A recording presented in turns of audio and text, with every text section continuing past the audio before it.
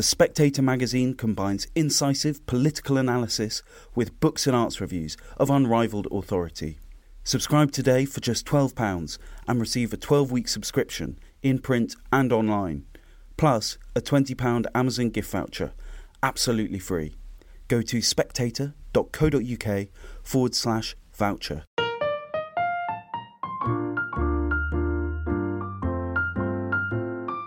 Hello and welcome to the Spectator's Book Club podcast. I'm Sam Leith, the literary editor of The Spectator, and my guest this week is the reporter and novelist Luke Jennings, who's probably best known for having written the original novels on which the series Killing Eve was based, but whose new novel is called Panic, or possibly #Panic, which is a new thriller very different from the Killing Eve books. Luke, welcome. Now, thank you. Is it #Panic or Panic or #Panic? Yeah. #Panic. Yeah. Now, this book is set very much in a kind of, or at least it starts out in this sort of world of online fandom of this kind of groups of people all over the world who stan a TV program. What was it that caught your imagination about that particular world? Well, before Killing Eve, I really knew almost nothing about online TV fandom.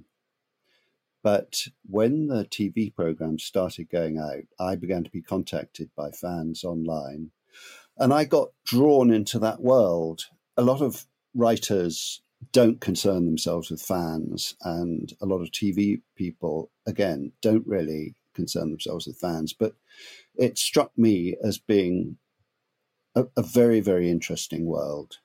The people involved were from all over the world, living in often very obscure places, and many of them leading difficult lives for one reason or another. And this online chat room was a place where they could be themselves, where they could hang out with people like themselves, where they could argue, where they could obsess about Killing Eve and the characters. And the way that this online world had replaced, in some cases, real relationships. I mean, not that these weren't real relationships, but real life relationships was very interesting to me. And in fact, a lot of them went to great lengths to meet up. And the group had a meetup in Prague, which was the place that was thought to be somewhere everybody could get to from Russia at that time. This was a group of Killing Eve fans you befriended? This was a group of Killing Eve fans, yeah. And I stayed in touch with them. They stayed in touch with me. And as I said, I got drawn into that world and its peculiar conventions and its language, and into the lives of these fans who were all very, very different. Did you go meet them in Prague? No, I didn't go. You tempted? I went to St. Petersburg on a research trip, and I met one of them there, and I've met some in London. So these are, they definitely are real people, although there were catfish and weird lurkers and trolls who would swim into the group and hang around for a bit and then vanish. And how did this start to turn itself in your mind into a plot? Because this is a book in which, it starts with this online community of people, but it comes offline fairly fast and quite dramatically. Well, I was interested in the intensity with which these people were interested in Killing Eve and the characters of Killing Eve. And I asked myself the question, what would happen if they actually got drawn into the lives of the characters in the show and the actors in the show and the production of the show? And that was really the starting point. What if idea like that. Also, the fact that the online world is such a perfect metaphor for deception, for shape-shifting, for disguise, for disinformation, all of these kind of things. And when this almost kind of espionage world hits real life, there's going to be an impact.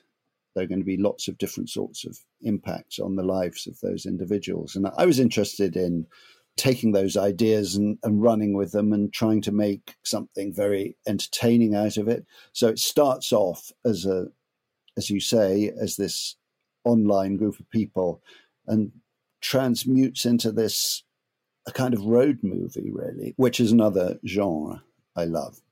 So I was just taking all these ingredients and having the most fun with them I could, really. Yeah, you are obviously having a ball. There's road movie, there's murder mystery, there's all sorts going on. Incidentally, as world building, you have a couple of what read like little in-jokes. Like you mentioned, I think one of the characters says they watch Killing Eve, and there's another character says something complimentary about Sandra Oh. Is this a universe in which Killing Eve exists, which would imply that the universe in which you're writing, there's a Luke Jennings out there somewhere? I couldn't resist it, actually. I didn't ask myself any real deep ontological questions. And I wasn't trying to play into some postmodern conceit. I just thought it would be fun for the insiders who were TV fans to... I mean, that would definitely be a reference that any fan of the fictional show in the book would know about. Yeah. Orphan Black, Killing Eve, those kind of shows, about which endless discussion and interpretation is possible. And there's the same sort of quasi-sexual frisson between two female characters that fascinates the fandom here, that obviously was present in Killing Eve, wasn't it? Yes. So I took that, not the characters, but the idea of this relationship, which may be wholly imagined by the fans, and which, of course, allows for almost infinite hypothesis and clue searching, which is what online fans love to do, which is to take an almost word-by-word dissection of scenes for subtexts and secret messaging and all of that kind of thing. And that kind of relationship, which would not be put in the forefront of a science fiction show, but is allowed to be a kind of, it's either a backbeat which exists, or maybe it's purely in the imagination of these characters. But either way, it becomes, by being discussed, it becomes a thing which can then have its own life and give rise to fanfic and all kinds of fantasy media that spring off from the show. Do you think that the existence of online fandoms of this intensity has changed the way in which people write and create television drama and so forth? Yes. Discussion boards like these actually have an effect on the media itself. In Glee, for example, fans almost took control of the plot line. And the major trends on these chat rooms, which then bleed onto Twitter and other social media, definitely influence the writers and producers of shows. Whether the writers and the producers like what they're reading is another matter. They might well object to it. There was definitely a tension in Killing Eve between what the fans wanted to happen and what the writers of the show had determined was to be the storyline. And you get collisions online about whether a given storyline is close enough to canon, i.e. the original material, or whether it's teasing the fandom or whether it's going with them. And, the fans of Firefly, which is a TV series, generated enough interest to actually have a movie made when the series was cancelled. So that gives you some idea of the power of these groups. And writers and producers ignore these people at their peril. Not that they have to do what fans want, but they definitely need to be aware of the fans as a force that will influence the reception of the show and the way that it's going to go. How did you feel as you watched Killing Eve turn into what it turned into? I mean, because obviously Phoebe Waller-Bridge put her imprint on your material to some extent. Do you find yourself like a fan saying, "Oh, that's not canon, I'm not happy with the way that story's going"? Or was it like watching your own baby go out into the world? The series that I had something to do with was the first series, and Phoebe and I had a long run up to that in which we were able to discuss the characters in detail and the relationships between the characters. And it's the relationship between those two central characters that is at the center of it. And if you get that right, which Phoebe absolutely did, that was what was important to me. And after that, I mean, there were probably, 25 writers doing different episodes in the course of the 4 series. So many, many people coming with all sorts of different ideas. And as the writer of the original material, you can't insist on anything, really. I mean, it's theirs to do with what they will. Yeah, I wasn't expecting you to be entitled to insist, but I was just interested in what your response was, Well, I liked some things more than others, It wouldn't have been the way that I did it, but you have to step back.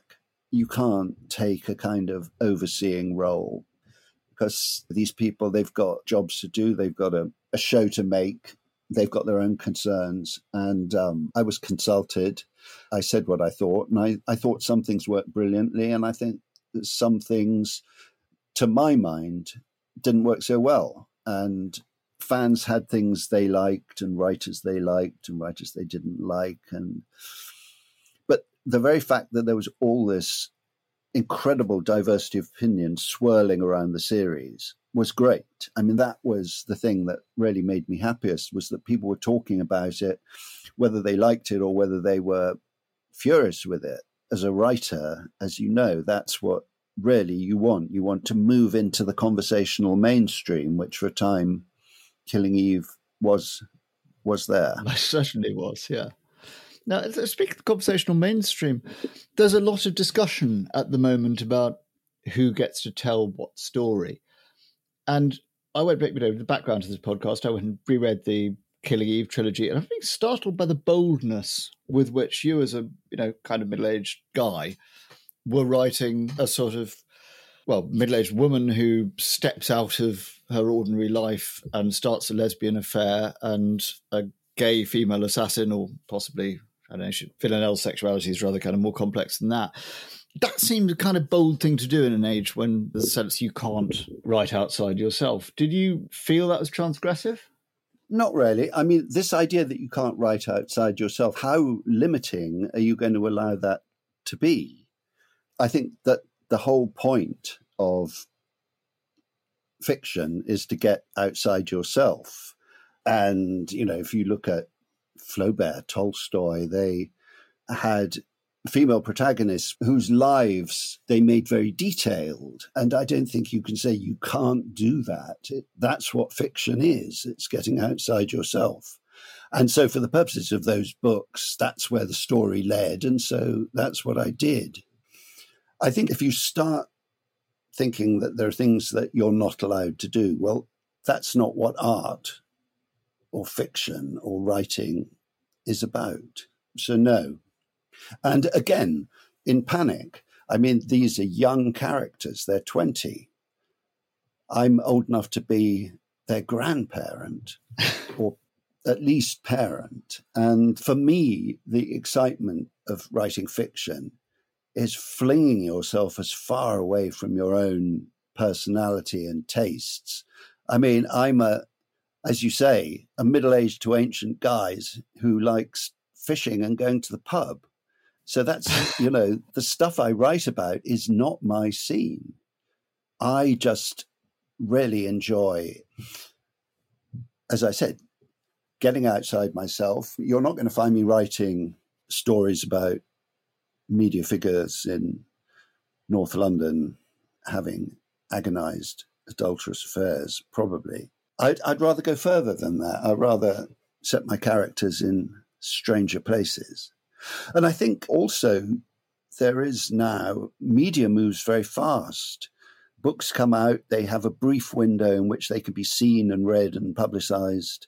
TV programs come out, streaming TV and film world, it flashes past, and people's desires for different stuff is, you've got to be visible, you've got to move fast. And I don't think that you can be ordered to stay in your box in the way that you're suggesting. I'm not interested in that. I mean, in terms of touching a third rail in the culture war, you have not one but two trans characters in this book. And that's obviously something that at the moment is a particular site of contention in the media. How did you approach that?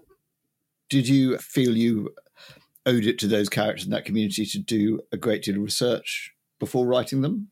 Yeah, I know trans people. I've been talking to them for some time. They are, on the other hand, the characters in the book, Danny and Kai, they are fictional characters.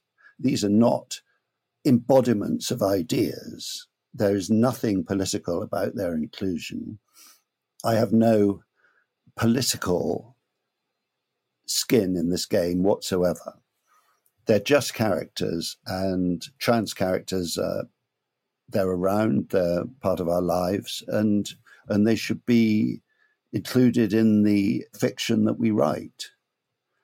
And because I was writing about people who, as I explained before, were living quite isolated, difficult lives, I talked to trans people about their lives, and I hope that the situations reflect the realities of some of these people's lives. But having said that, they're completely fictional characters who live in fictional places they're not mirrors of anybody that I know. But people that I know and that I've met, I suppose, serve as jumping off points for characters. But fictional characters, it's not A plus B equals C. As you know, the creation of a fictional character, especially, the complex characters like these, is a bit like the grain of sand and the oyster, a process of accretion where ideas and conversations and things you read and people you talk to, all of that slowly. And it took a couple of years creating these characters. A character generates themselves, in my experience. And I didn't actually go into this book thinking about the characters' identities at all. But trans people were part of the chat rooms that I was talking about. They're very much part of this fan landscape. And particularly for Killing Eve, or fan landscape in general? No, in general. And I was very aware, for example, that trans people said to me, please, no suffering porn. In other words, no anguishing over the hard times. Without exception, I was encouraged to look at the joy of those characters' situation, the fun they had, the friendships. I mean, obviously, the background to their lives, I think we can take it as a given, is very hard.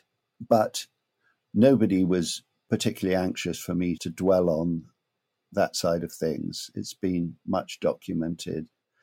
And so really what I was really keen on doing is having two trans characters. Well, they turned out to be trans characters. That they are trans is incidental in this adventure. That's just who they happen to be, but it's not the point of them. And I'm hoping that the fact of their transness is something that vanishes in the course of the narrative, although various things happen in the lives of trans people to catch you up and remind you that people are often very hostile to these kind of characters. I'm looking at all four characters absolutely as individuals who are having an adventure, and hopefully a kind of riotous, fast-moving adventure, that their deep identities are there, but it's not a book about identities. It's just it's an adventure story. Romp, it's a thriller. Yeah, it's an adventure story.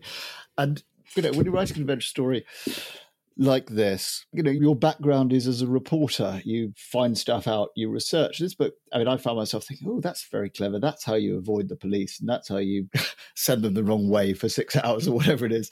Are you one of those thriller writers who feels you have to get it right, i.e. that your reporter's instincts for how this would work matter, Or do you write yourself, as Ian M. Banks used to, just licensed to say, I'm a fiction writer, this is a holiday from my day job, I'm just making it up? No, I'm absolutely the first thing.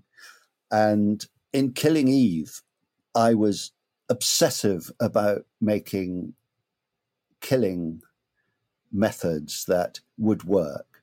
She had to get in, she had to do the job, and most importantly, she had to get out again safe. So all of these things had to be satisfied. And I do a lot of research because, just for me, and it's exactly for the reason that you say, because I was a reporter, I don't take a holiday. It's got to work.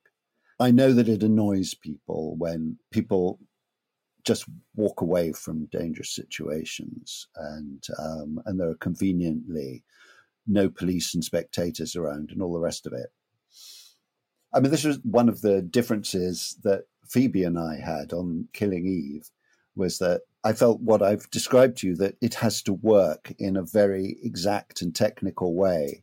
And she was kind of the opposite. She was a chill, it's television. I do know from talking to, people who work in security services or whatever, that planning is everything. So my stuff works, essentially, to the best of my knowledge and the best of my ability. And I cannot move on if I'm not satisfied that it would work, or that I haven't made sure that somebody's going to come back to me and say, well, look, there are only 17 rounds in that caliber of Glock or whatever. So it's right. Yes, there's a very nerdy bit about the number of rounds there are in a particular model of gun at one point in Panic, isn't there? Yeah, well, it does get nerdy. I did research on all sorts of things like breech birth deliveries, for example. I was starting from scratch on that. Nothing in your previous reporting career. Nothing in my previous reporting career had led me there. But again, this is the great thing about reporting. And I always did the sort of reporting where I was on a completely different story every week. And you meet extraordinary people and you pick up very strange bits of information about the way that things really work and the way that things are really done, which is often very different from what you might imagine. And sooner or later, everything finds its place in fiction, I find. Somebody that I interviewed 20 years ago as a very young man saw Laurel and Hardy live or something like that, something. And just, I remember this man who's now dead describing this occasion and going into the dressing room and seeing these two very elderly, dilapidated alcoholics in some second-rate flophouse theatre. And I've never forgotten it. And I will never write about Laurel and Hardy or this guy, but other people's descriptions of things that have meant a lot to them stay with you.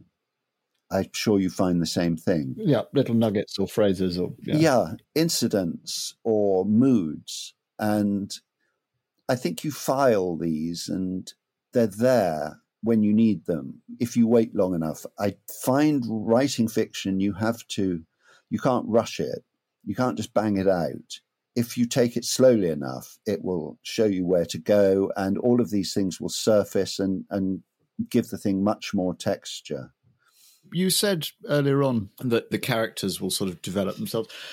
In terms of how you put this together, because it's quite a plotty book as well, are you of the sort of architect or gardener variety of writer? Do you start with your characters and your kind of initial setup and then see where it takes you? Or did you do a certain amount of this is where I'm heading, these are the plot beats, this is who done it and how they done it and why they done it? And so no, I start off with a sort of, I suppose, a one-sentence description. This is where it starts, this is what happens in the middle, and this is where we end up. But not more than that. Screenwriting, as you know, is exactly the opposite. Screenwriting, before you write, you have to know absolutely everything about what everybody's going to do. You can't have a journey without maps when you're screenwriting. But I do think why is that? Is that just because of the structure and the timings?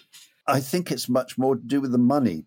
All sorts of people want to know in advance what's going to happen, and a lot of people have a stake in it.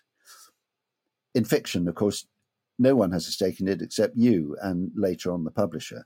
So you can make that journey a lot more erratic.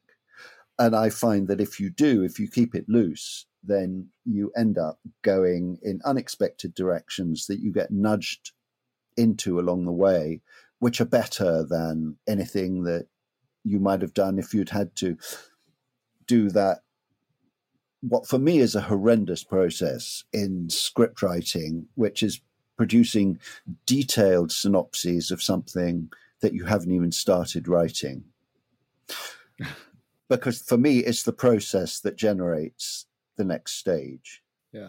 I can't do that thing of sort of flying a drone over the whole thing and seeing a complete overview from start to finish with, as you say, with its beats and its acts and all that stuff. I don't have to, so I don't. Am I right in saying Codename Villanelle was your first fiction you wrote? Is that right? No. Or had you written before? Oh, you had written before. Yeah, no, I've been writing novels for not quite a couple of decades, but some time before that, half a dozen. Oh, right. But that started life, didn't it, as a Kindle single? Is that right, for our mutual friend Andrew Rosenheim? Yeah. Exactly. That's exactly right, which was an idea that was wonderful but short-lived in that you could write things of any length for Amazon. They approached a certain amount of fiction writers, non-fiction writers, and said, this is a place for your projects that might not fit into conventional fiction or non-fiction. Maybe because they're massively long, maybe because they're tiny. And the great thing about it was that Amazon would publicize these Kindle singles, as they called them, on the basis of, if you like that, you'll like this. And it was, I guess, too good to last, really. That what attracted me and other writers was the idea that you could write something and a fortnight after you've finished it, or a week after you'd finished it, it would be online and you'd be collecting 70p in the pound for every copy sold. And Amazon was doing the advertising. I mean, what was not to like there? Obviously, it was too good to last, and it didn't last. But Codename Villanelle surfed that moment. And so it got, as an ebook, quite a lot of movement. And was that what led to the show? Was it effectively an online word-of-mouth fandom that kind of, in the first place, propelled it to the notice of TV people? Well, a reader recommended it to the TV producer. But now, of course, writing ebooks is a very tough climate indeed. You're dropping your novel or your nonfiction book into an ocean of others with only yourself as your publicist. Some people do brilliantly and make absolute fortunes, especially writing erotic and romantic fiction. And somehow they publicize it to groups of people who want to buy that, and they do very well indeed.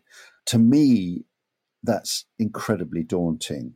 I mean, you get your novel out there and you can force your friends to read it, but it's a tough sell.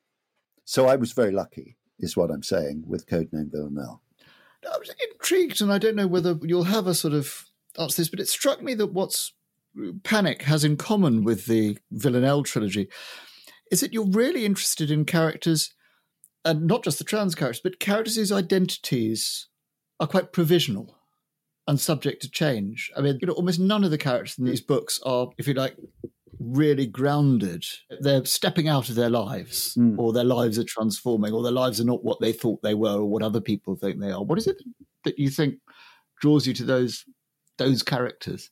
Well, I think they're very interesting from a fictional and possibly a kind of TV point of view, because they are characters in the process of change. A change and crisis and forward movement are really what TV and fiction are all about. So I find transformation is very, very exciting in fiction.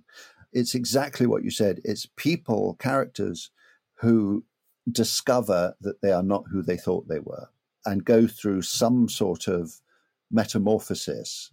And I think it's because I'm attracted by the idea of senses of possibility, that nothing is fixed, that things can change radically. Your life can flip.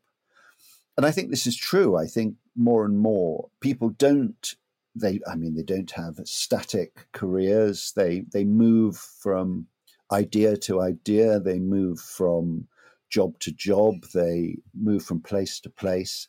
We're a very mobile culture, very slippery. And I think that reflects a lot of people's lives. And also, there is hope in the idea that nothing is fixed, that things can turn, that characters can come from nowhere and triumph.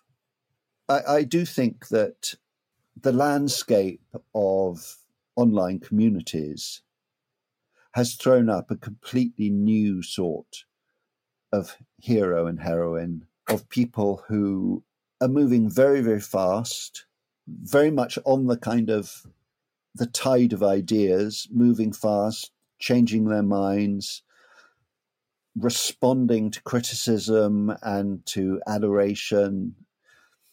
I think you've got to be very fast on your feet these days. And that, again, is very, very interesting, because it means that adventures come fast and change comes fast. And you're not stuck in a life that you don't want forever.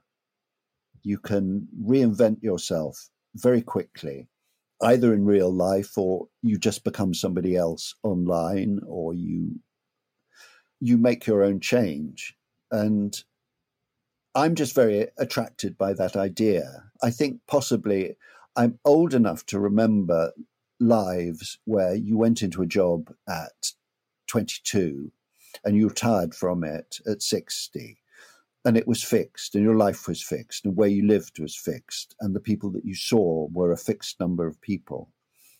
And the idea that contemporary life is different, that it's not fixed in its color and taste and sound, that you can be the instrument of extraordinary change in your life.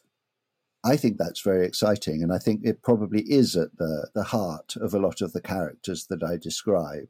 So Villanelle, for example, is a damaged child of post-Soviet Russia who goes on to live in a fabulous apartment in Paris and wear the most beautiful clothes and do exactly what she likes, apart from time to time having to kill people.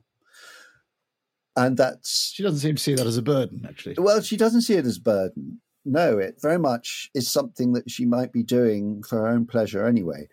But the change is very interesting, to be taken from a prison in the Perm Oblast and relocated to Paris is interesting to me. Or to be a TV fan who lives in the outback of Australia, and then to suddenly find yourself face to face with the object of your very distant adoration and swept into an adventure with her. Well, these dramatic changes, I think, are good fun. They are. Is there anything, do you think, at all anxious-making or sinister about the profound attachments that in this new world we're able to form in fan communities with, I mean, I suppose stalking and so forth is a pathological manifestation of it, but that, you know, the online fan has an imaginary object of desire who may not be the person that they think they are in real life?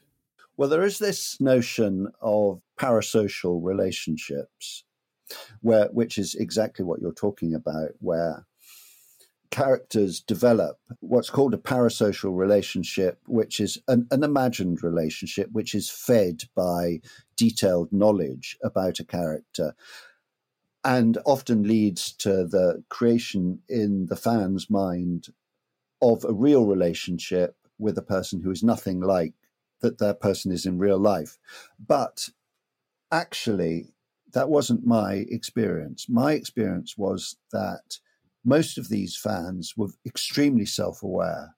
They knew that they were fans. They knew that these characters were characters whose lives they could enjoy and be fascinated by at a distance. But they were not deceiving themselves that they had relationships with them. It was actually much more, in many cases, about using these star figures as intermediaries to make friends with other people like themselves. So it's a very aware culture.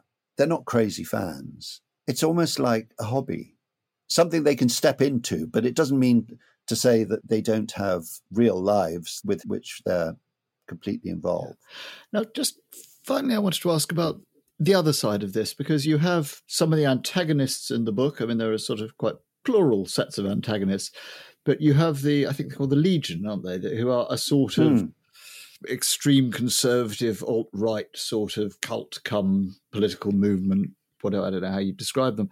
But do you think that they stand in for a sort of reaction to exactly the transformative quality of modern life that the digital age has enabled? I mean, do you think that right-wing populism we see rising is a reaction to the sort of identity free-for-all we've described and you've celebrated? I think it must be. It's the other side of the coin. And as I said, I don't have a personal political stance on this because I've set panic in the United States. And if you look at the far left and the far right, the things that they say in many cases are equally ridiculous. But with the Legion, what I would think I was interested in is the notion of a movement that was at once ridiculous and terrifying, those two things at the same time. And I think that is part of the contemporary experience, is that the things that we're frightened of are also things that are infuriating and ridiculous. The things that worry us are maddeningly trivial. They're not great, terrifying forces of history. They're crazy people shouting in the middle of the road.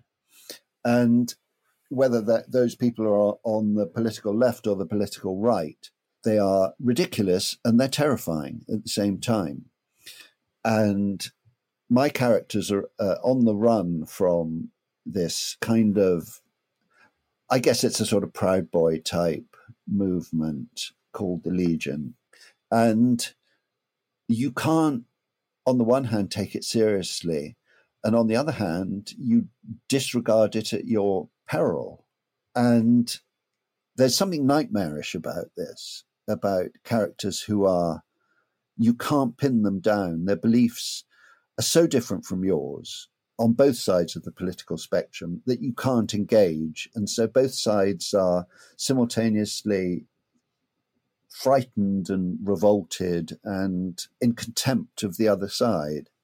And there's a kind of comedy in all of this. And I did want to bring this specifically diverse four people into the hands of an organization that is about everything that they aren't. Because I think how we deal with people who hold radically different opinions from us is one of the great questions of the age. I mean, without wanting to plunge into profundity, you have to deal with people who cannot see your point of view or any part of it, and you can't understand their point of view or any part of it. And how do we negotiate all of this? You know, these four kids are all undergoing change of one sort or another, and they're forced to face the fact that half of society is implacably opposed to absolutely everything, not just that they stand for, but that they are. So where do we go with all of this? I mean, I don't propose any answers, but that's why I wanted those kind of characters. Luke Jennings, thank you very much indeed for your time. Great pleasure, Sam.